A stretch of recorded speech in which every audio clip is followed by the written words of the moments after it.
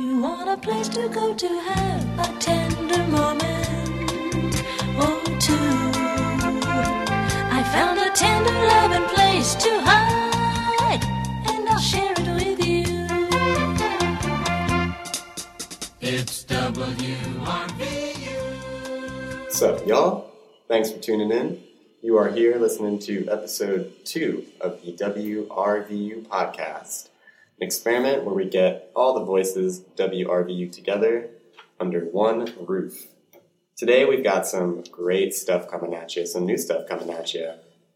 Check back on that repeat material, episode 3. We're going to bring back the rap segment, some familiarity for you mix. But today we've got Sammy Spencer talking about art, lots of good stuff with our friend George Miller. Kind of digs into the philosophy of collaboration. Really a fantastic, deep, and interesting conversation about art and the creative process. Please check that out. That'll be coming up second. Up first, we got Aiden and Cole, some new DJs here, talking some awesome stuff. Really talking some trash that we love, about Ed Sheeran and others, because praise is boring, no? Here are Aiden and Cole. Stay tuned for Sammy Spencer and George Miller, and enjoy. What's up, WRVU? My name is Cole Jackson. I'm Aiden Ilmus. And we're here to talk a little bit today. We got a new kind of segment. Yes, indeed. We're trying to diverge from the norms we started to establish a bit. So we do a lot of stuff with the podcast where we talk about really great music that's coming out, and that's awesome, and the praise is necessary and warranted a lot, but also sometimes you just need to trash some really bad music. There's a lot of bad music out there that goes a little bit unnoticed on places like WRVU. So that's what this segment's going to be dedicated to, is talking about just the garbage that's out there right now. Exactly. And first, on our chopping block for this segment, we have a little man people know as Ed Sheeran. The one and only. The one, the only. So, Aiden, my main problem with Ed Sheeran, here's what I actually think. Ed Sheeran's first album was, plus he's done this mathematical thing. Yeah, the theme, and the names, and the symbols. Plus, and then multiply, and then divide. Assumedly we'll have subtract next. I mean, I don't know what other direction he could possibly take it. He's really pigeonholed himself. That's right. But we're going to we're going to get into exponents. I don't know at some point. Here's my thing. I think that plus the first album was a fine album. You know, yeah. I think that it was. There was some sentimental. It wasn't great by any means. There were some cute sentimental songs on there. But then he released the same album 2 other times. He just released it twice again. He's like, this works. So I'm gonna. He's made one album 3 times. That's what I always like to say. And with each one, they've gotten just less and less exciting, less and less unique. I mean, I feel like his lyrics and whatnot, they were kind of boring to begin with. That's right. And then you do that boringness 3 times over. And they've gotten more boring. Yeah. Okay. So I'm going to start off by just reading some Ed Sheeran lyrics. I think it's important. A lot of people call him, I've heard him been called, a poet before. People, some people are just really into his writing. They think he's, super beautiful and, Right, it's your MCM thinks this is deep type of stuff. Yes, exactly, shit. And it's all really cliche, I think. Oh, absolutely. One of my favorites, I was just looking, this is a great line from his song, Wake Me Up. It says, "And I know you love Shrek because we've watched it 12 times. That's beautiful. I think that's so beautiful. Deep. I think that's absolutely gorgeous. That says so much about, that relationship he's, referring to. Mm-hmm. I really get a sense of, where he's at. And what really puts me in my place, there's a line in his song Erasure that says, "I think that money is the root of all evil and fame is hell." Wow. Isn't that profound? I've never heard anyone. One of the most famous men in the world says, "Yeah, I don't like money, and I think fame is bad." That's nice. That's real great, Ed. Another one, he tries to speak some botched Spanish in his new Divide album. Mm-hmm. This weird rap stuff. Yeah, he does this weird rap thing. He 21 Pilots kind of style. Also not great. We'll get to that later at some point. Exactly. You know, this line actually really sums up some Ed Sheeran. He says, "I ain't got a soapbox I can stand on, but God gave me a stage, a guitar, and a song." Wow. There we go. He is going to revolutionize the world with his music. And we can tell because all of his songs, you know, so profound and life-changing. Yeah, exactly. What would we do without somebody like Ed Sheeran to I don't know. put these things to words? That's right. Who else would do it? Now, you were talking a little bit about this notion of toxic masculinity within so Ed Sheeran.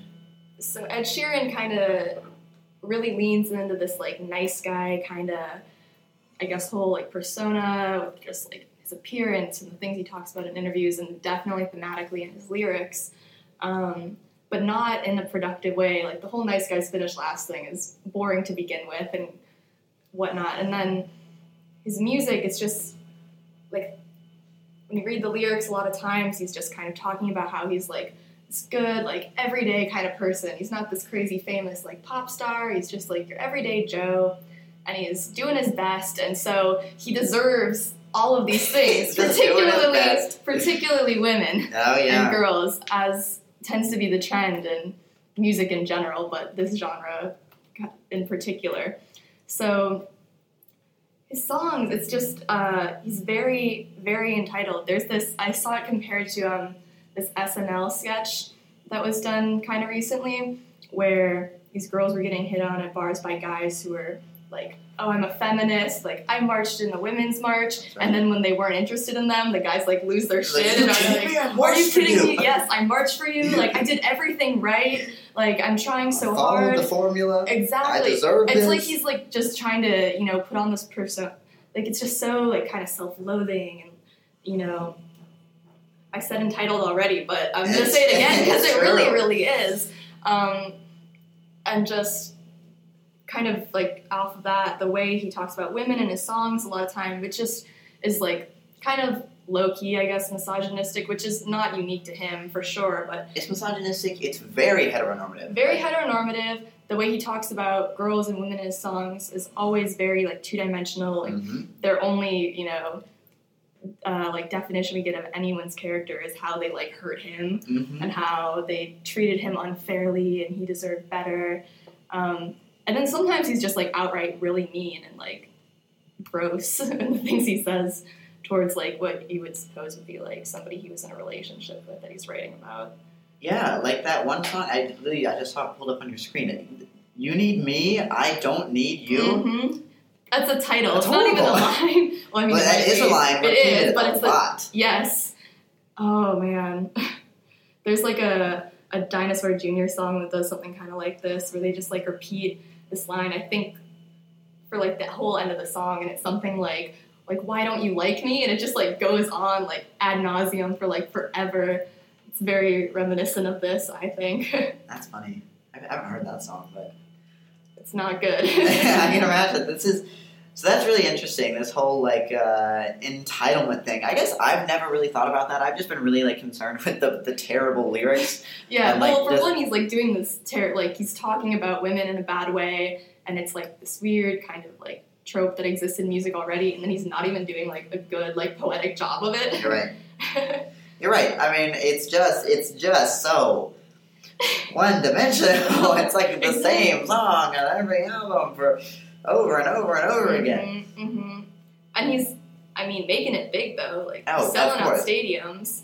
And he's doing super wealthy. Yeah. Despite what the lyrics, you know, you just read off were about how fame is the money root is of all evil or whatever. Fame is awful. I'm just making tons of money profiting off making this one album over and over again. Yeah, it's so crazy how, like, much he's blown up. I had friends in high school that were just obsessed with Ed Sheeran. And I was always like, guys, like, do you ever listen? Like, do you ever realize that they just eat up the same stuff? And I don't know. So it's like really formulaic, and it's like he's found a formula that works.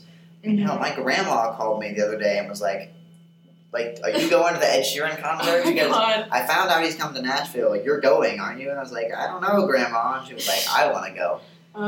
So Ed Sheeran has even enraptured my grandma.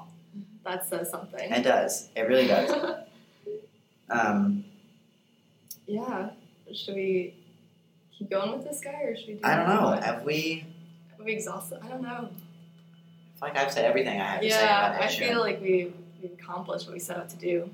Should we talk about 21 Pilots? We can get into 21 Pilots for a little bit. So we'll touch on Ed Sheeran and 21 Pilots, and then I want to do Eminem, but that's next time. That's one for next time. That's a whole episode. Oh yeah, that is. I've got a lot to say about that one. Definitely. But I also have a lot to say about 21 Pilots. It's very. I feel very similar. So I'm a disclaimer, a real disclaimer. I was a sophomore year. Cole was like really into 21 Pilots. Me too. Like sophomore, freshman year of high school, hardcore. They were absolutely, they were great. I remember I listened to Vessel, like their second album, and I was like, this is amazing. It's revolutionary. I've never heard anything like it. They're so real and honest. Raw. Yeah, and their lyrics are amazing. I remember thinking that. I remember thinking their lyrics are just incredible. Like when they sing, "We're broken people," like oh for my gosh. 30 seconds straight. I was like, yeah, I feel that. Exactly. That resonated with me. Mm-hmm. And their fans are kind of the worst too. That's a big part of the problem. Their fans are also It's kind of just- the worst. I can't think of, like the list of bands beyond 21 Pilots that get cringier is pretty short. Oh I yeah. feel like. Oh, absolutely. I remember I love this story. In my senior year of high school, there was this girl I was talking to who was like she was a big 21 Pilots fan. And it was the night after, I think it was the Grammys, the VMAs, I don't know. They performed with A$AP Rocky.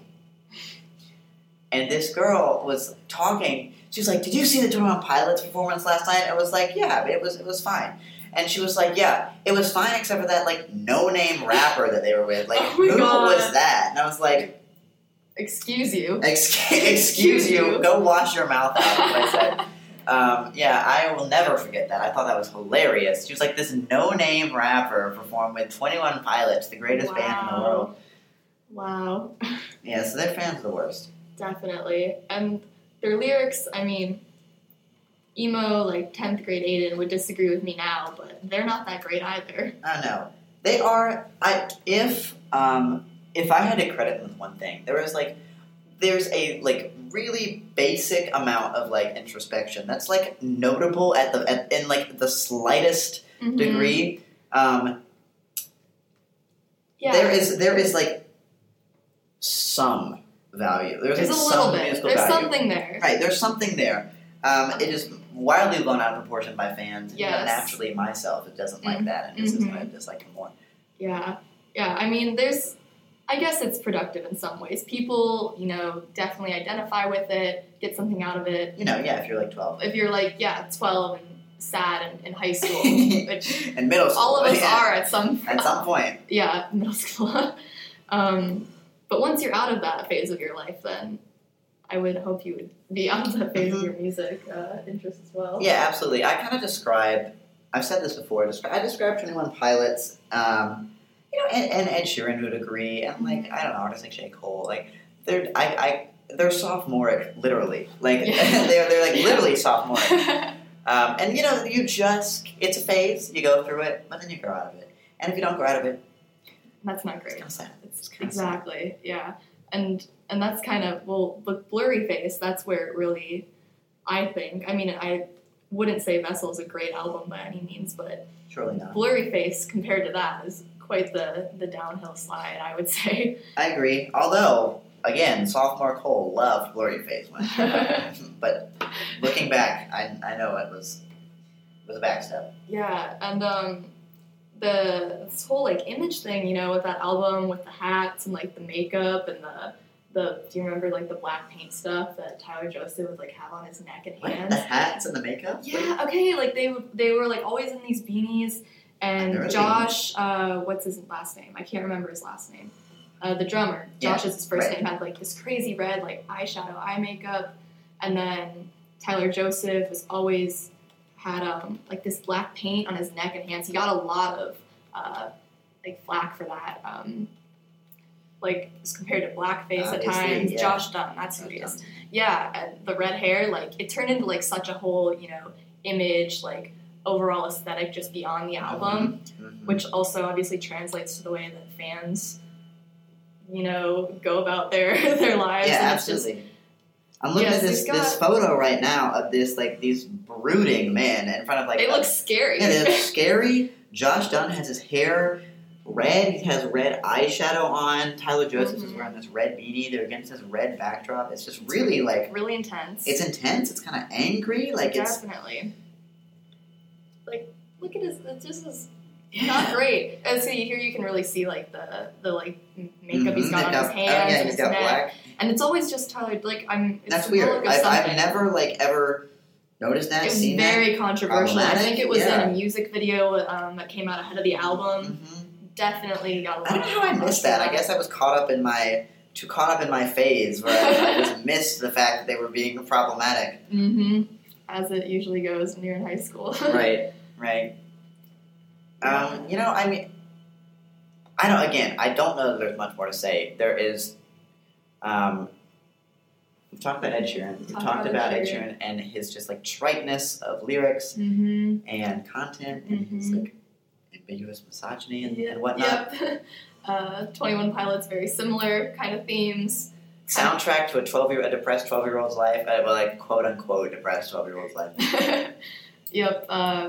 Pretty cliche, boring stuff. Once again. There's much more to say. We'll be back.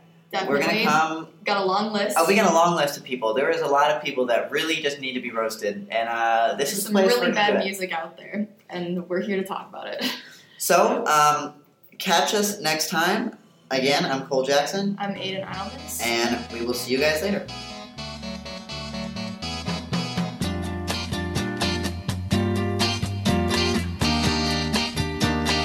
WRVU. Hello, my name is Sammy Spencer. And I'm George Miller.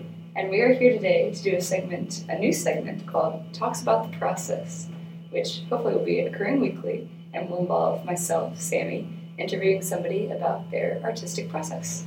So George here has been a friend of mine for a long time, or I guess kind of a long time, 4 years.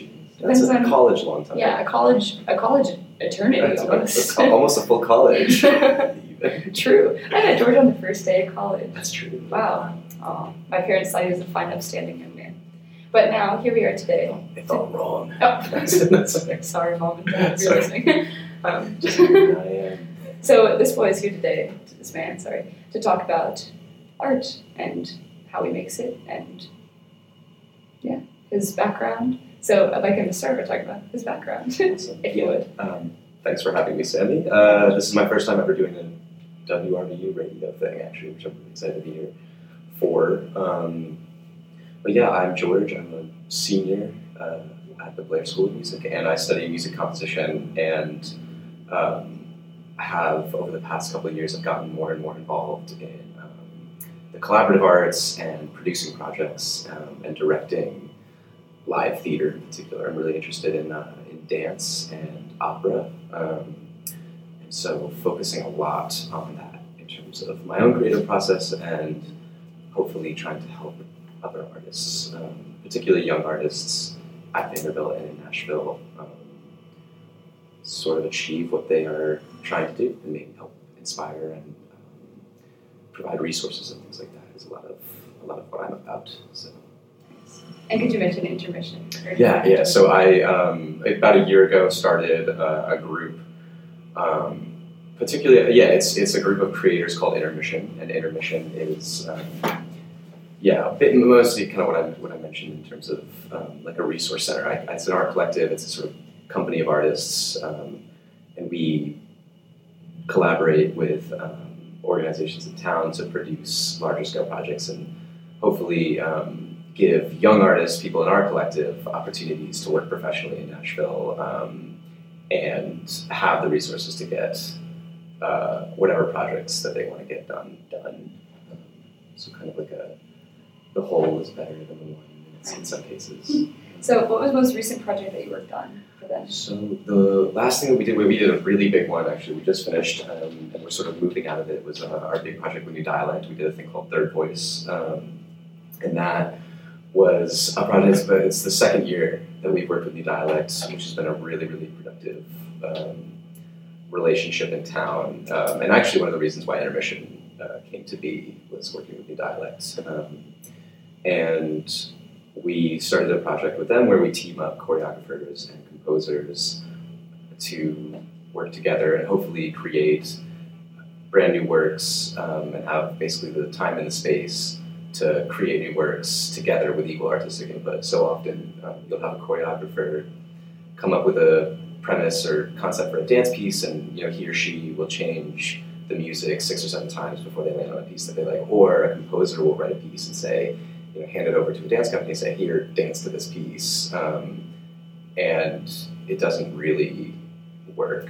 Or in terms of like a sort of, the outcome may not be a sort of what you might call a collaborative work. And so what we're really trying to achieve with this project is seeing what happens when you put a composer and a choreographer together, basically both as directors of the project to come together and create this new work that is kind of equally informed is a big thing. So would you say that you prefer to make art in a collaborative setting, making art with others? Yes, yeah. So that was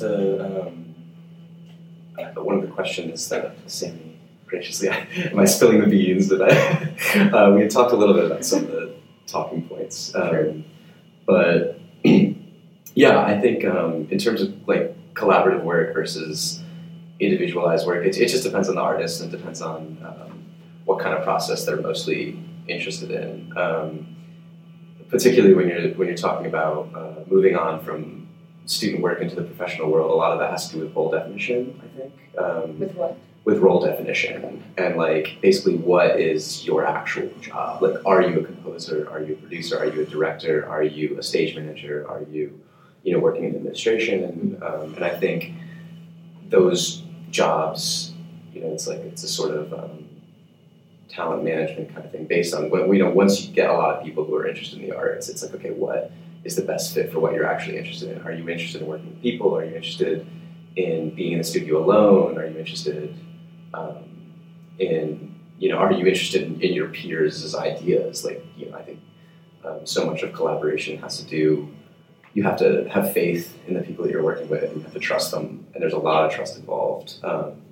So a lot of times when people get forced to work together, it can be not super productive. But I personally do prefer working with other people, and that's something that I've learned, I think, over the last 5 or 6 years as I've been doing this, is that for me, composition, I learned this sort of a couple of years, 2 or 3 years ago, really, that for me, composition was a vehicle to get into the studio, to then start working with other people and produce project and direct. I'm really, really interested in the process of taking finished work and putting it on stage or putting it in the recital hall, putting it in the concert venue, whatever it is. So for me, it's been a lot of, and yeah, sort of learning how to collaborate has been a process that, I've started, and I feel like I've learned a lot, but also have so much to learn moving forward. So. How often do you feel like you interact with somebody in the artistic community that very obviously is like, I am an artist who does my art? Yeah, I think there's all kinds of different artists, honestly, and I think that like it's really easy, at least in my experience now, which has been mostly as a very low level person on bigger style productions or as a DIY college artist. So that being said, I've had some professional experience, but not a ton. But at this point, I think a lot of people might say that they collaborate, and they actually aren't collaborating. I think that, and that's another big thing with role definition, and sometimes role definition gets kind of skewed. But I really think it depends too on where the person might come from and how they, what a particular artist. So much of it has to do with like what someone thinks an artist should be.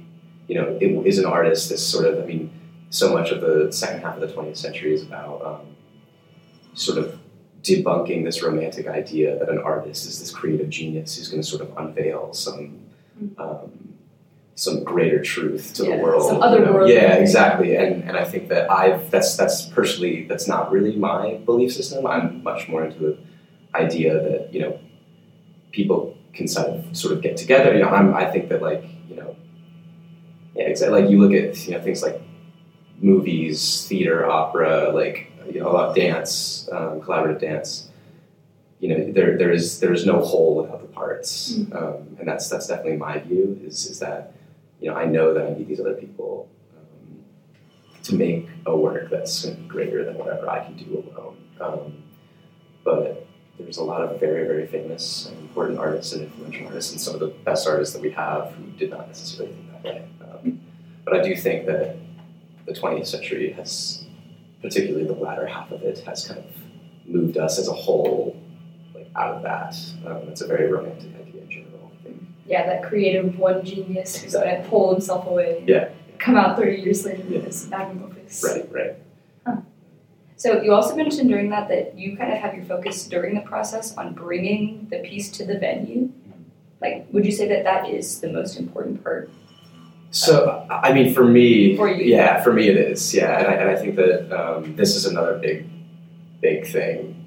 This is another big, you know, there are definitely people who, like, I don't know, I think back to this quote that, I'm quoting people or whatever, but like, I learned it in music school, I swear, that, like, there's this really famous composer, or important composer from the 20th century called Milton Babbitt, who did all this, like, really basically, like, you know, in the mid-20th century, like, avant-garde theater is having all this kind of crazy, you know, music has gone so far.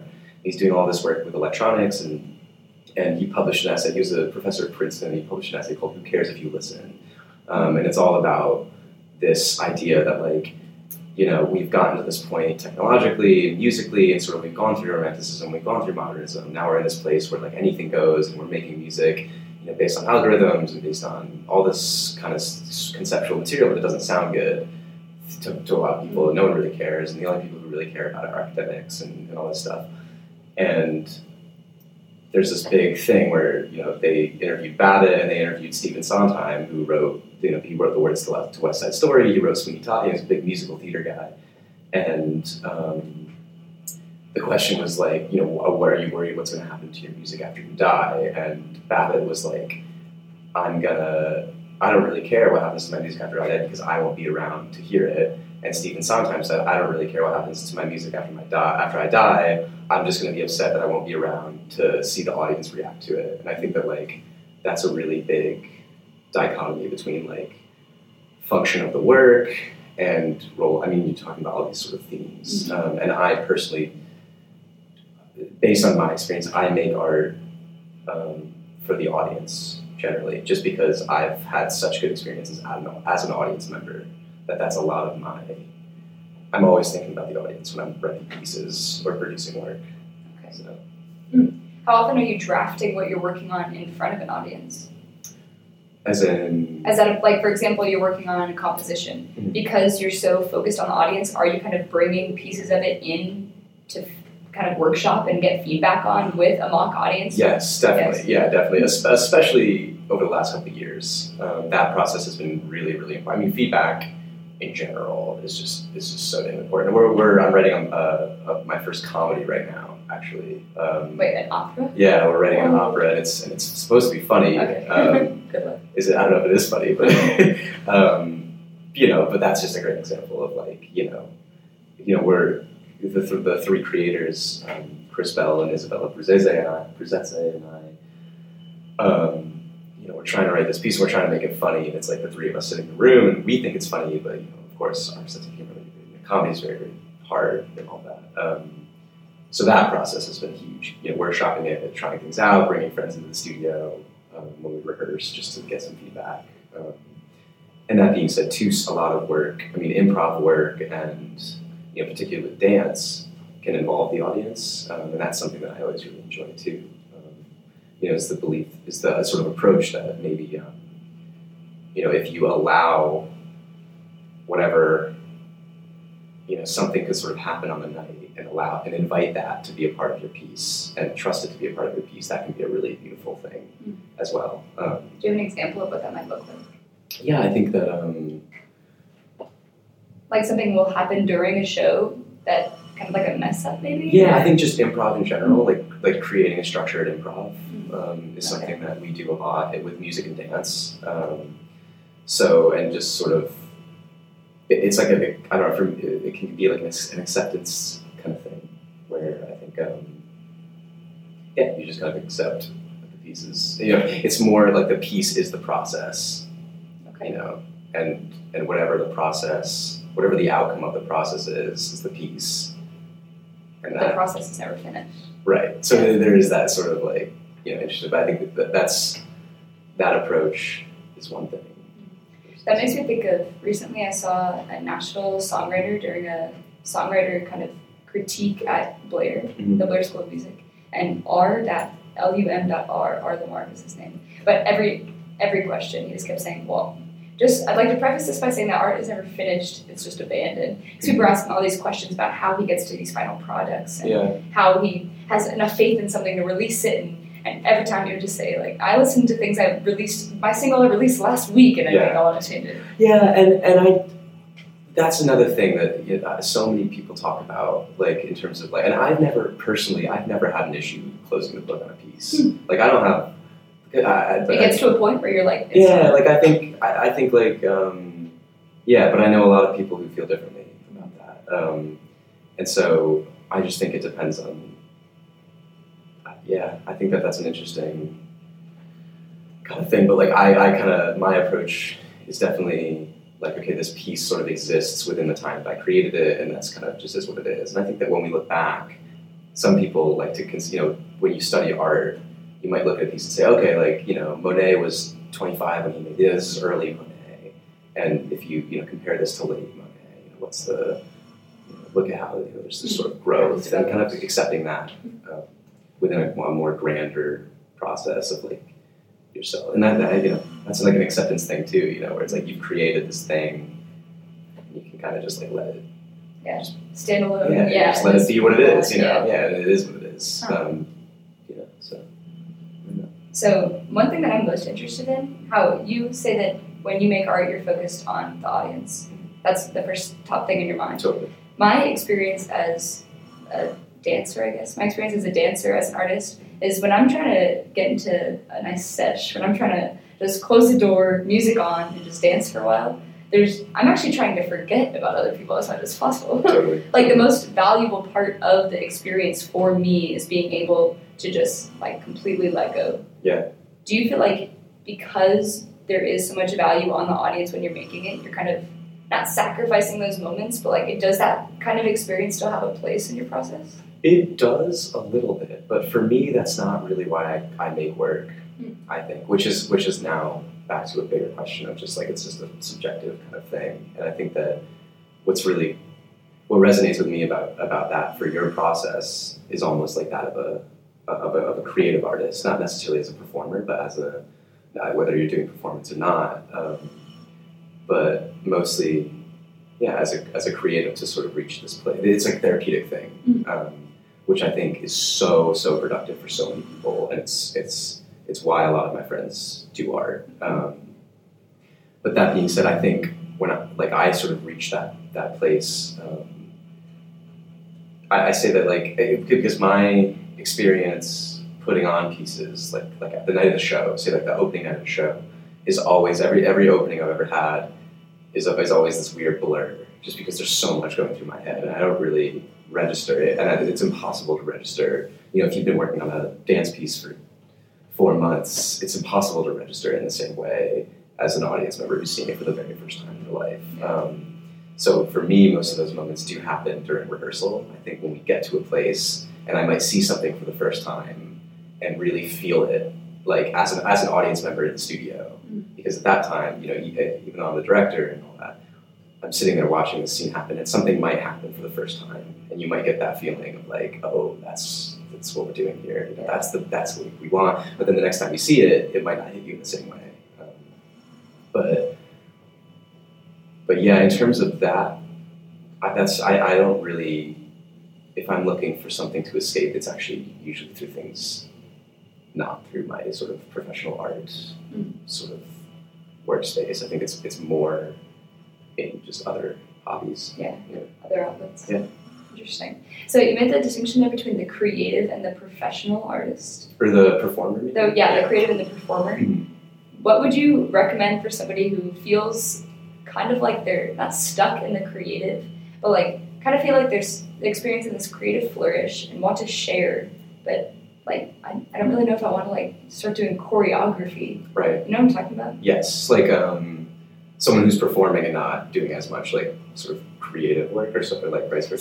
Someone vice versa. Like someone who's having those like creative experiences, but like not really sure how to like go about presenting that in any way. Yeah, I think that if you feel, I mean, then it gets to a place of like inspiration. You know, like what inspires you to why does an artist put something in front of an audience, and do you feel like it's something that you believe in enough that it's you have to have a certain sense. I hate to say ego or something. At one point you have to say, okay, this is something that I believe in, that I want to tell people about through whatever medium, whether it's a film or poetry or whatever. I want to have other people experience it because I believe in it, and I believe that maybe they can have a productive experience with it.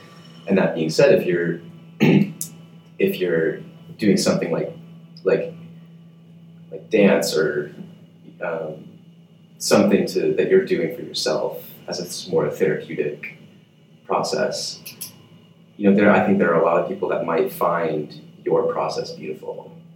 So you just have to allow them to be a part of it. So like maybe, it might not be a traditional, ballet. It's like there are 200 dance moves. It's just like music, where it's like there's 200 dance moves or so. And it's a language, and it's a musical, sort of movement language. You might not have to learn any of that. You could put your process on stage and invite people to engage with it, and it could be just as meaningful. And I think a lot of people aren't taught that that's appropriate, and I think that a lot of at least the contemporary art that I've been working with and have been seeing recently has been a lot of that sort of engaging with maybe an internal process. And it could mean something totally different for an audience member and the performer, but that connection can still be really beautiful. So that was the first installment of Talks About the Process with myself, Sammy, and my guest, George. Thank you so much, George. Thank you so much for having me, Sammy. Yeah. This is really fun. Yeah. It's great. It's nice to be able to talk about the things that you always just wondered about by yourself Yeah. with somebody else.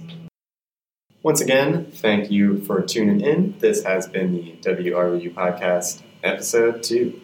If you liked what you heard, tell your friends, tell your mom, tell your grandma. Let the world know what we're doing over here. Have a wonderful day.